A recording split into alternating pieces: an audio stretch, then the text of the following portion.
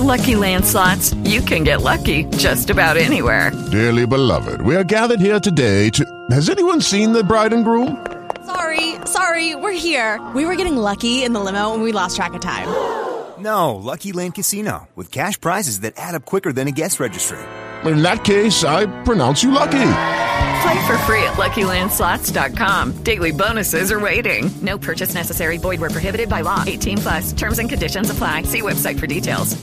Hey guys, it is Ryan. I'm not sure if you know this about me, but I'm a bit of a fun fanatic when I can. I like to work, but I like fun too. It's a thing. And now the truth is out there. I can tell you about my favorite place to have fun. Chumba Casino. They have hundreds of social casino style games to choose from with new games released each week. You can play for free anytime, anywhere. And each day brings a new chance to collect daily bonuses. So join me in the fun. Sign up now at ChumbaCasino.com. No purchase necessary. VGW Group. Void where prohibited by law. See terms and conditions. 18+. You're hanging out with some friends and putting back a few drinks. A few becomes a few too many. As the evening comes to an end and people start to head out, you think of calling for a ride.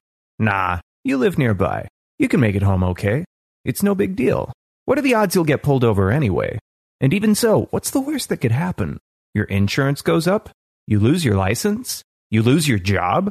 You total your car? You kill someone? Everyone knows about the risks of driving drunk. The results are tragic and often deadly. However, that still doesn't stop everyone from getting behind the wheel while under the influence. That's why police officers are out there right now looking for impaired drivers on our roads to save lives. So, if you think you're okay to drive after a few drinks, think again. Play it safe and plan ahead to get a ride. It only takes one mistake to change your life or someone else's forever. Drive sober or get pulled over. This Christmas, feel joy, gift joy, and send them joy with the perfect gift at Arnott's. Explore an endless array of gifting that will bring joy to everyone on your list. Shop Irish at the Christmas market. Support emerging new businesses with Pitch 22. Or find something extra special from one of our world-class brands. Shop in-store and online at arnotts.ie.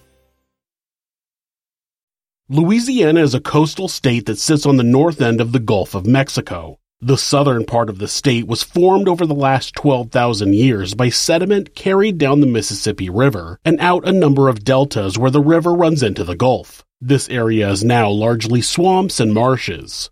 The United States purchased the Louisiana Territory from France in 1903, and the newly acquired land nearly doubled the size of the country. It was then made the 18th state on April 30th, 1812, though it has since retained a rich culture of influence from the French, Spanish, Haitian, and native people who all lived there before.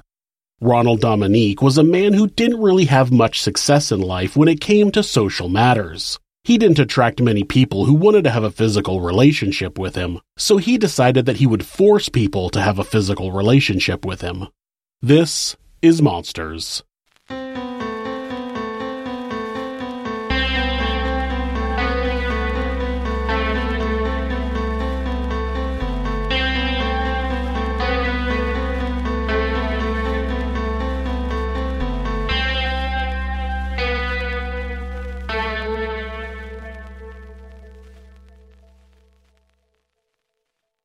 Ronald Dominique was born on January 9, 1964 in Thibodaux, Louisiana.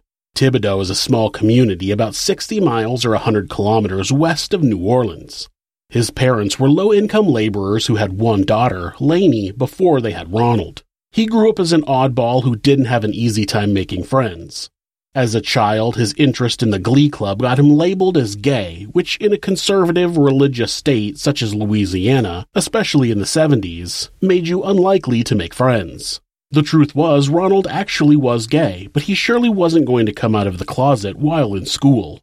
Once Ronald became a young adult, he decided to open up about his sexuality and started participating in the local gay scene in New Orleans. Unfortunately for Ronald, he didn't find it any easier to make friends there than he did in school. He was still seen as an oddball, and most people just didn't feel entirely comfortable with him. He began attending Nicholls State University in Thibodaux, studying computer sciences, but didn't last long and dropped out in the early 80s. On June 12, 1985, when Ronald was 21 years old, he was arrested for telephone harassment. Apparently, making prank phone calls was more fun than college, and Ronald was caught sexually harassing someone over the phone. He was given a $75 fine. Ronald tried to get by with low-wage labor jobs, but he was frequently fired.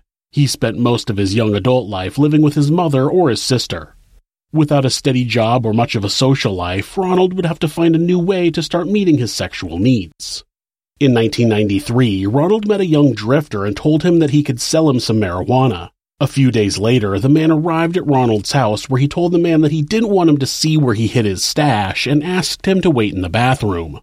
When Ronald announced that he was ready, the man came out of the bathroom to see a gun instead of a bag of weed. Ronald handcuffed the man and then raped him. When he was done, he ordered the man to leave, and he did. Then he went straight to the police. Of course, the police didn't take him seriously, so though they wrote a report, they just filed it and forgot about it. In August of 1996, Ronald had another man file a rape charge against him. This time, the neighbors saw him climb out of a window where Ronald was living, and he told them that he had been raped. Since there were witnesses, authorities weren't able to ignore the report, and Ronald was arrested. His bail was set at $100,000, so Ronald had to wait in jail for his trial to begin. While in jail, Ronald claimed that he was physically abused by other inmates. He said that he was gang raped, which led to him needing stitches in his rectum.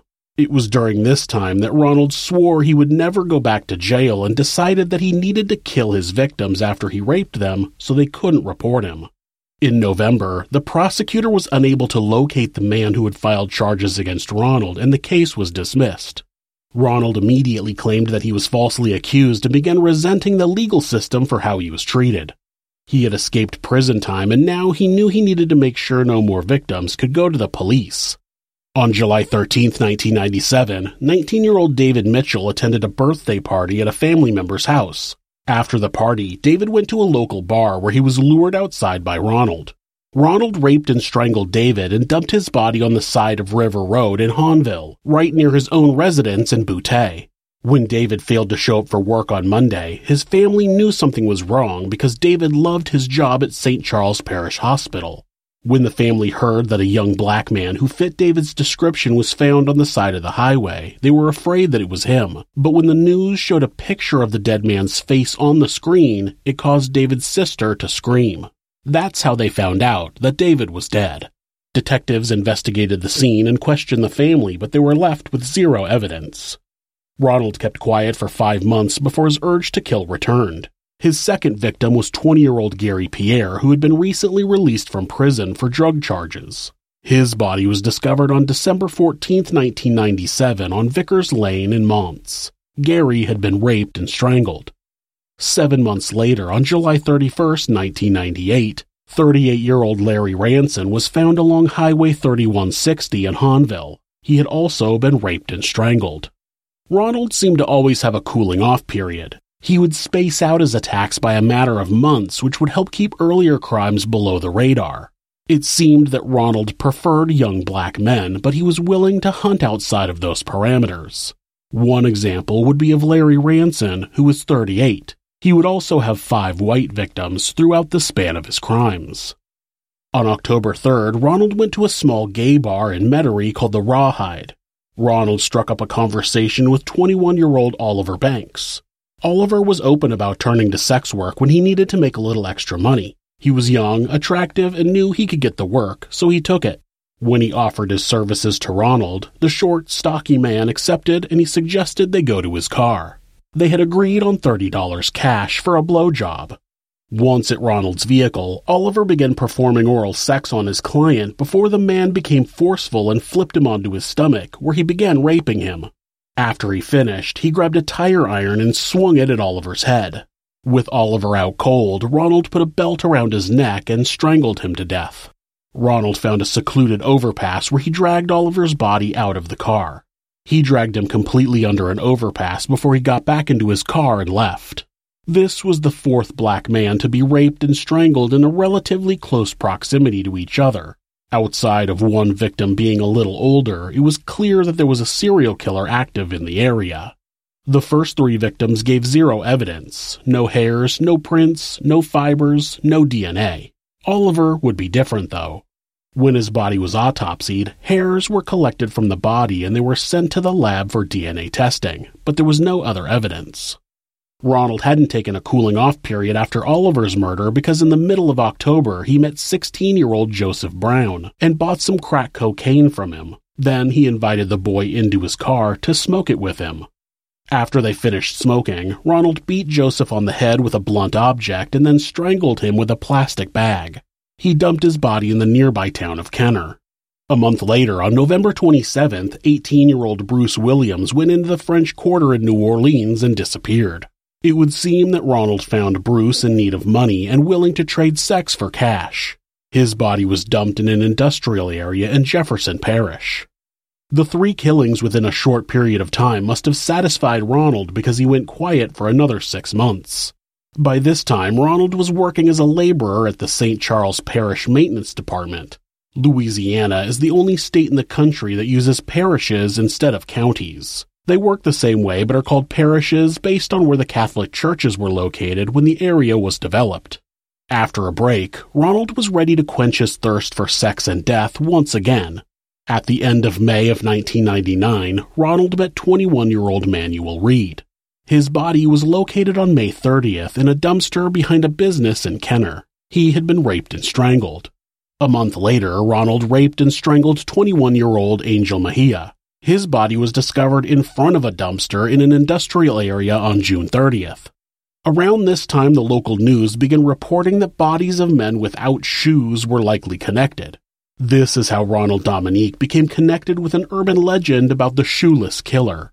It was true that some of Ronald's victims were discovered without shoes on, but those shoes were usually nearby. Most likely because Ronald found some of the victims at gay clubs. They may have been willing participants in the sex at first, having removed their shoes themselves. It's also possible that shoes got kicked off during a struggle. Other victims were found with their shoes still on their feet, so this detail was not part of a serial killer's MO. 34-year-old Mitchell Johnson's body was found on September 1, 1999, under the same overpass that Oliver LeBank's body was found. Detective Dennis Thornton of the Jefferson Parish Sheriff's Office was assigned to the case from the beginning. He knew he was tracking a serial killer and couldn't believe how either brazen or sloppy the killer was. Whichever it was, he clearly didn't care if his victims were found. He had dumped a second body just feet away from a previous victim. The most frustrating part was that he wasn't leaving any evidence behind at the dump sites. Not a clue outside of a few hairs, and those were worthless unless they had something to compare them to. They were 9 bodies in and didn't have a clue who the suspect might be. Detective Thornton finally got a break when locals said they saw a white male, mid-30s with a receding hairline, cruising the same area where Mitchell had disappeared. Now at least they had a description of a possible suspect, but again, it could have been completely unrelated. They made a sketch based on the description and the local news published it, but it didn't get them any leads. Either the picture on the news scared Ronald or it was just a coincidence, but in November of 1999, he quit his job and towed his trailer home from Butte to the city of Houma and parked it at his sister Laney's house. He got a labor job and kept his head down, which allowed him to easily remain under the radar of authorities. He likely also wanted to take a break from killing as well to help the heat die down, but the urge got to him one more time. 23-year-old Michael Vincent disappeared on New Year's Eve after meeting Ronald, who would later say that they fooled around for a bit, but Michael wanted to stop. When Ronald kept going, Michael threatened to call the cops, which made him a liability. It was possible that Ronald was intending to find consensual sex and leave his partner alive, but when Michael wasn't willing to comply with Ronald's demands, he had to force him and then make sure he stayed silent. On January 1, 2000, Michael's body was found propped against a barbed wire fence. The autopsy revealed no evidence that would help the case, and the sketch on the news wouldn't do any good either since Ronald completely dropped out of sight. He spent almost 2 years resisting his urges. He got a second job as a delivery driver for Domino's Pizza and stayed quiet. Well, mostly. In May of 2000, he got into a fight with a lady in public and bystanders called the police. He was arrested for disturbing the peace, for which he pleaded guilty and paid a fine. Probably a smart move for someone who was trying to fly below the radar. This, of course, didn't stop him from getting into another altercation on February 10, 2002. While Ronald was attending a Mardi Gras festival in Houma, a woman bumped into a stroller with her car, waking up the sleeping baby. Ronald was completely enraged by this and demanded that the woman who was driving apologize, which she did. Then Ronald slapped her across the face, which prompted the police to arrive and arrest him for assault. Again, not knowing the truth about the perpetrator, he was put into a work release program, which he completed in October of 2002. You're hanging out with some friends and putting back a few drinks. A few becomes a few too many. As the evening comes to an end and people start to head out, you think of calling for a ride. Nah, you live nearby. You can make it home okay. It's no big deal. What are the odds you'll get pulled over anyway? And even so, what's the worst that could happen? Your insurance goes up? You lose your license? You lose your job? You total your car? You kill someone? Everyone knows about the risks of driving drunk. The results are tragic and often deadly. However, that still doesn't stop everyone from getting behind the wheel while under the influence. That's why police officers are out there right now looking for impaired drivers on our roads to save lives. So, if you think you're okay to drive after a few drinks, think again. Play it safe and plan ahead to get a ride. It only takes one mistake to change your life or someone else's forever. Drive sober or get pulled over. This Christmas, feel joy, gift joy, and send them joy with the perfect gift at Arnott's. Explore an endless array of gifting that will bring joy to everyone on your list. Shop Irish at the Christmas market. Support emerging new businesses with Pitch 22. Or find something extra special from one of our world-class brands. Shop in-store and online at arnotts.ie. During the 2 years that Ronald was inactive, Detective Thornton could only wonder what was going on. Had the killer moved out of state? Had he died? Was he still killing, but now he was hiding the bodies? It was possible that the killer could get away with 10 murders if he just stopped now. At the time, the BTK killer had killed the same number of people between 1974 and 1991, and then he just seemingly vanished. He was eventually caught and arrested in 2005. Authorities were clueless as to the cause of the lull in activity by the killer, but the detective didn't give up. He searched the news and police records to see if any other murders had happened elsewhere that could be connected to the serial killer. Ronald knew he would have to return to killing. It was something that he needed to do. He used his job as a pizza delivery driver to study the area and found a secluded area to move his mobile home to. His brother-in-law got him permission to park the trailer on the property of the Dixie shipyard, which was a large secluded area. He decided that he needed a new plan to get young men into his car without a struggle. Once they were in his car, he would be able to do whatever he wanted. Kenneth Randolph Jr. lived only a few miles away from Ronald in August of 2002.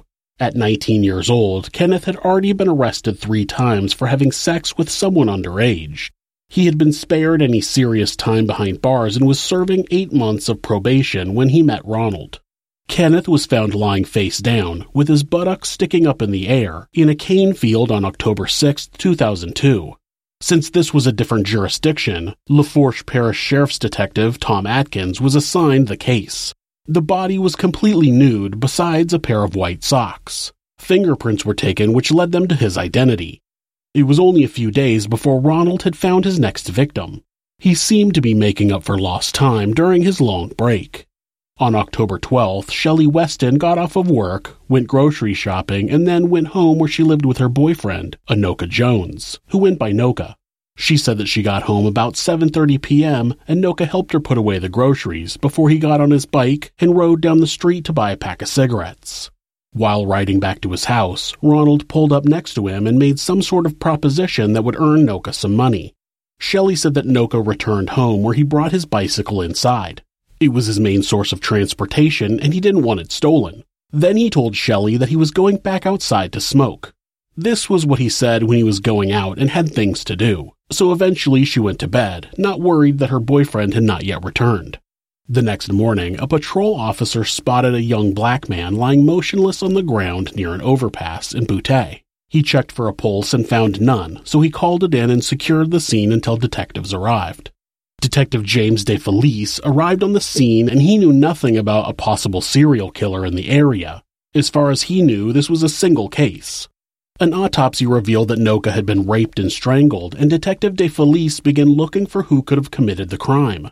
He found out that Noka had dealt drugs for a couple of people who might have had reason to kill him, but the rape threw off that theory. Because Detective Thornton was diligently looking for other cases that matched the 10 he already had, when he saw reports of Kenneth Randolph and Anoka Jones, he met with the other detectives to compare notes. It seemed that if Detective Thornton wasn't dead set on stopping a serial killer, nobody would have cared that young black men were dying in Louisiana. There were no national reports of a serial killer in the area. The local news had covered it, but when they offered the story to the national press, they weren't interested. Most other authorities would also chalk these deaths up to young black men, many of who had criminal records, who didn't deserve that much attention. One of these men was 19-year-old Detrell Woods, who had a record of petty theft. He had just been released from jail a few months earlier and was living at his mother's house. On a sunny day in late May of 2003, Detrell left with a friend to hang out and retrieve his bike, which was at his friend's house.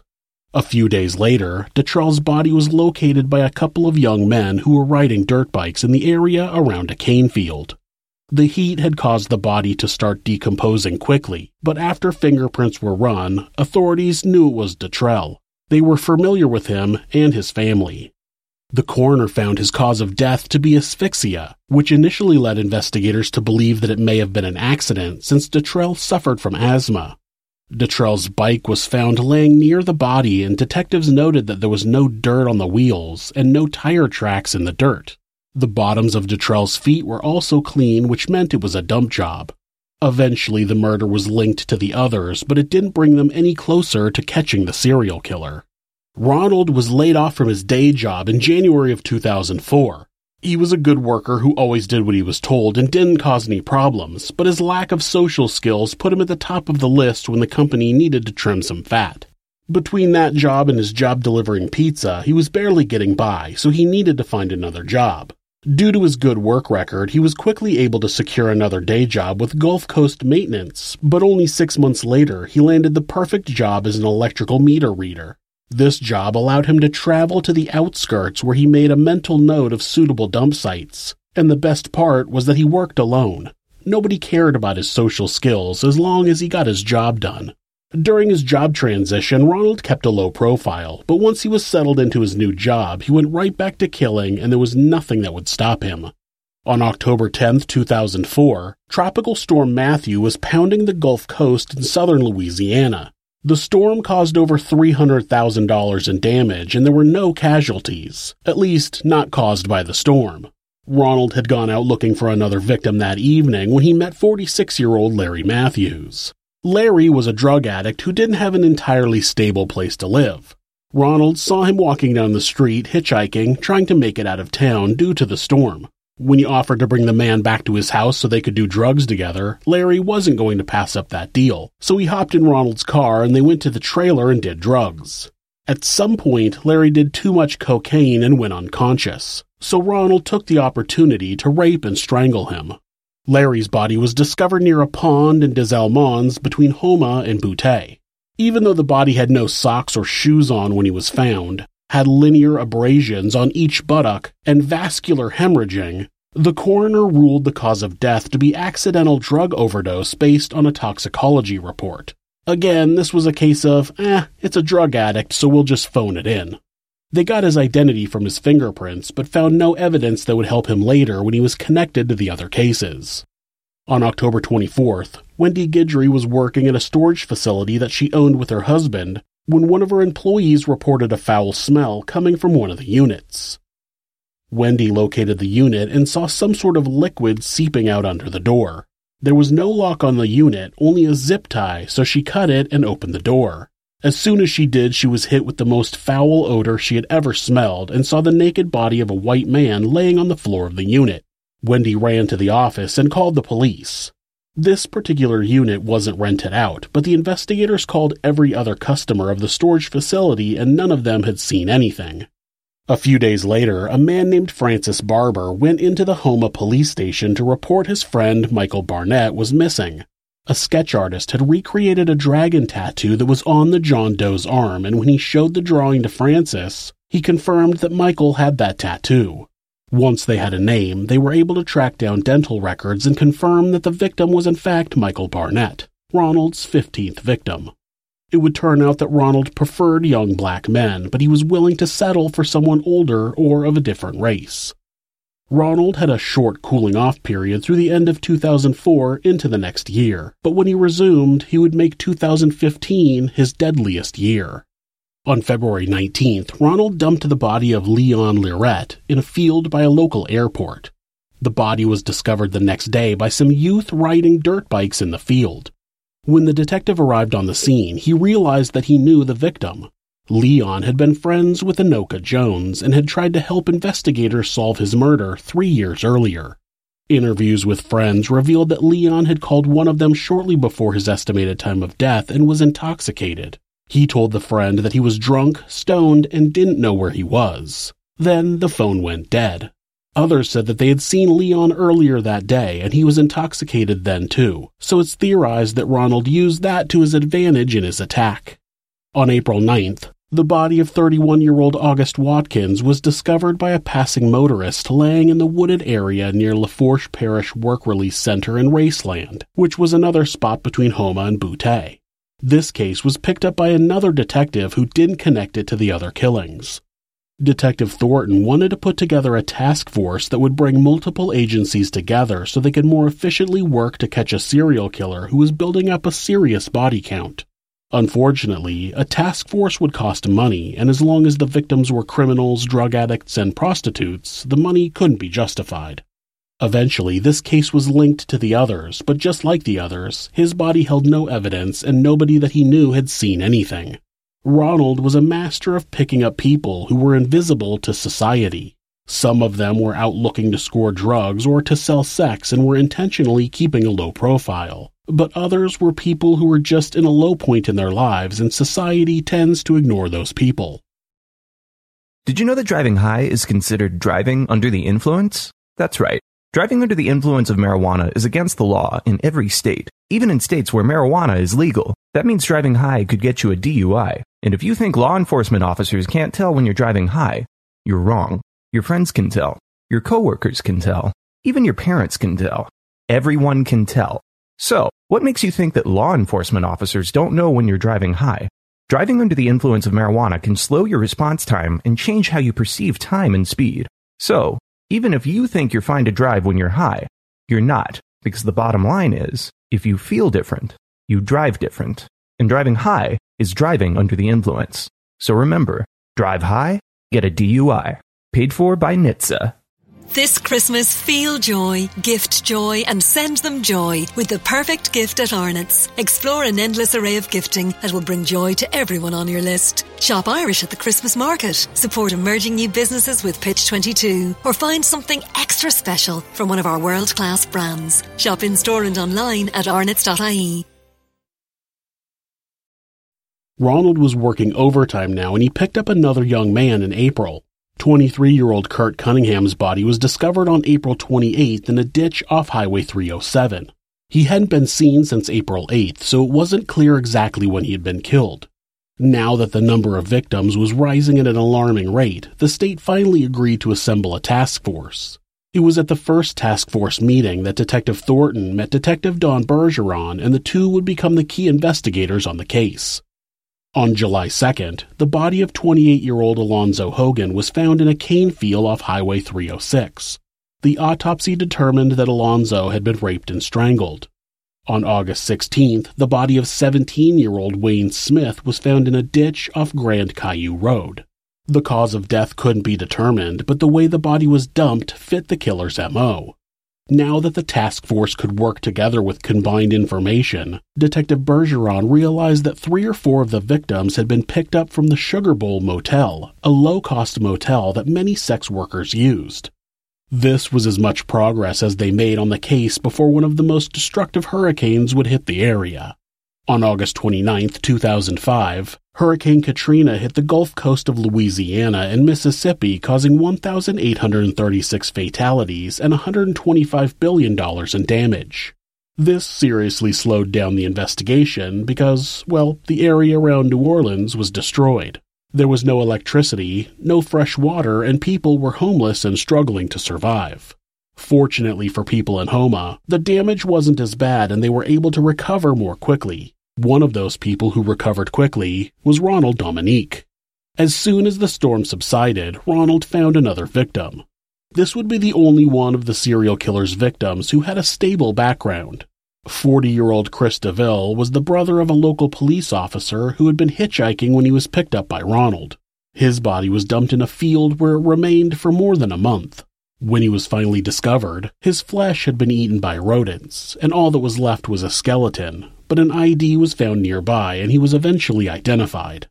When the detectives were able to get back to work on the case in November of 2005, they came up with a plan to talk to recent parolees to see if any of them had had any unusual interactions with anyone. The killer seemed to commonly pick up people who had a criminal record, so it was possible that there were parolees out there who may have interacted with the killer but not taken him up on whatever he was offering to lure people into his car. When they talked to a man named Ricky Wallace, he told them that he was walking down the street one day when a chubby white man in a black GMC Sonoma pickup truck pulled up next to him and asked if he wanted a beer. Then he held up a picture of an attractive woman and asked if he wanted to have sex with her. The driver told him that she really liked having sex with guys like him. Though the idea was far-fetched, Ricky wasn't going to take the chance at missing out on sex with a beautiful woman, so he got in the truck. As they were driving, the man then started telling him that the woman preferred to have men hogtied before she had sex with him, so when they got to their destination, he was going to need to be tied up. Now, call me a prude, but this is about the time I'd nope the fuck out of there. Ricky, on the other hand, was more than willing to put in the work for his reward, it seemed, and he agreed to continue on this journey he was on. Once they walked into the man's trailer home, Ricky started noticing that there were gay porn magazines around, and he finally started to realize that the offer was too good to be true. He turned around, walked out the door, and walked away from the trailer. The man did nothing to stop him. The investigators were thrilled when Ricky said he remembered exactly where the trailer was and agreed to take them there. When they arrived at the location, they saw a trailer home parked at a house on Bayou Blue Road across the street from a church. Detective Bergeron opened the mailbox and pulled out a piece of mail. It was addressed to Ronald Dominique. They finally had a suspect. That was all he was at this point because they didn't have any evidence tying him to the crimes. Their best option was to bring him in and ask him some questions. When the detectives went back to his trailer and asked him to come in for questioning, Ronald nonchalantly agreed. He was an enigma to the investigators. Did he think he could outsmart the detectives, or did he just not care about the outcome of the interview? Just like leaving the bodies out in the open, he just seemed like getting caught wasn't a concern. They spoke to him about Ricky's claim, and Ronald admitted that he had picked Ricky up and taken him to his trailer, but he claimed it was consensual. When Ricky became uncomfortable, he left. Technically, Ronald hadn't done anything illegal. Then they told him that they were working on some other cases of young men being picked up and killed and requested a DNA sample in order to rule him out. At this stage, Ronald had to volunteer his DNA because they didn't have enough evidence to get a warrant. He did hesitate, but then he said, "I have nothing to hide," and agreed. Ronald was likely confident since he didn't think he left any DNA behind. He used a condom when he raped his victims, but there can sometimes be leakage, and the coroner was able to collect trace amounts of semen on a couple of the bodies. There were also hairs collected from one victim as well. The detectives sent the samples to the lab for comparison, but for now, they had no option but to let Ronald go. The interview didn't seem to scare the killer into laying low, though. On November 5th, 2005, Ronald was at work, reading meters, when he met 21-year-old Nicholas Pellegrin. Nick was doing some work on his house, and Ronald approached him and asked if he was interested in making some extra money later. It seems that Nick agreed, but told Ronald that he needed to finish what he was doing. Ronald came back a few hours later and picked up the young man. They went back to his trailer, where Nick was raped and strangled. Nick's body was found on November 9th in a wooded area in the neighboring parish. Detectives Thornton and Bergeron were incensed that Ronald would brazenly murder another young man right under their noses. They racked their brains trying to find out a way to bring him in, but they didn't have any evidence to hold him on. A few days later, they got the DNA results back, and they were a mitochondrial match to Ronald. This was good news because it gave them a link between Ronald and the murders that would allow them to get warrants, but it couldn't definitively prove that he was the killer. A nuclear DNA match would identify an individual. A mitochondrial DNA match just proved that it was either Ronald or a close family member, so it was technically possible that the killer was someone related to Ronald. But who? His sister? The killer was obviously Ronald, but the DNA could still create reasonable doubt in court. It was for this reason they decided to put Ronald under constant surveillance and try to get stronger evidence. They didn't want to give Ronald the opportunity to kill again, so they kept an eye on him all the time. The investigators matched every victim to the locations that Ronald was living and working at those times, and they fit together like a glove. They also got more DNA results from other victims, but they too were mitochondrial DNA. Authorities made it almost a full year keeping Ronald from killing, but in October of 2006, he was able to shake the patrol car that was tailing him and found his final victim in Houma. 27-year-old Christopher Sutterfield's body was discovered on the side of Highway 69 on October 15th. Ronald had dumped the body in Iberville Parish, which was at least an hour from Houma, the farthest he'd ever gone to dump a body. The body was located soon after and the task force was notified right away, so Ronald's attempt at slowing down the investigation didn't work. The coroner took swabs from Christopher's body and they sent it to the lab hoping for a stronger match, but they didn't get anything. Not willing to risk letting Ronald kill again, they rolled the dice and got a warrant to arrest him based on the DNA they had. By this time, Ronald had moved out of his trailer and was staying in a homeless shelter. He would later claim that he knew he was going to be arrested and didn't want to create problems for his sister and brother-in-law.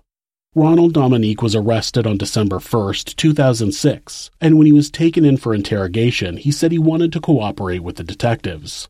They started by talking to him about the murder of Oliver LeBancs, because that case they had DNA on and was one of the 2 victims listed on the warrant.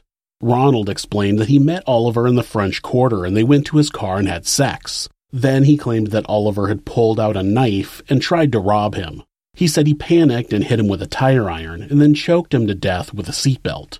Then he said he didn't want to go to jail, so he dumped the body. A self-defense claim was not uncommon when someone finally gets caught for murder, but what about the other victims? The detectives moved on to Manuel Reed, who was the other victim on the warrant.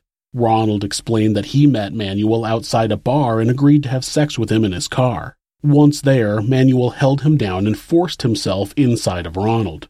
Ronald told a story about having had surgery on his rectum so he couldn't have sex anally, and that he told Manuel that, but he forced himself on him anyway. That's when he grabbed the tire iron and hit him on the head. Then he strangled him to death with a rope and again dumped the body. Ronald eventually confessed to all 23 murders and explained that most of the men agreed to being tied up because he told them that he was afraid of being raped. That was how he was able to secure the young men who were all clearly in better shape physically than he was. If the men were straight, he'd show them a picture of an attractive woman and claim she wanted to have sex with them. Then he'd tell them she would only do it if they were tied up. Many of Ronald's stories claimed that the sex was consensual, but afterward the victim demanded more money or they were going to go to the cops. He said that would cause him to panic and kill them. I mean, it's possible, but he claimed that it happened almost every time.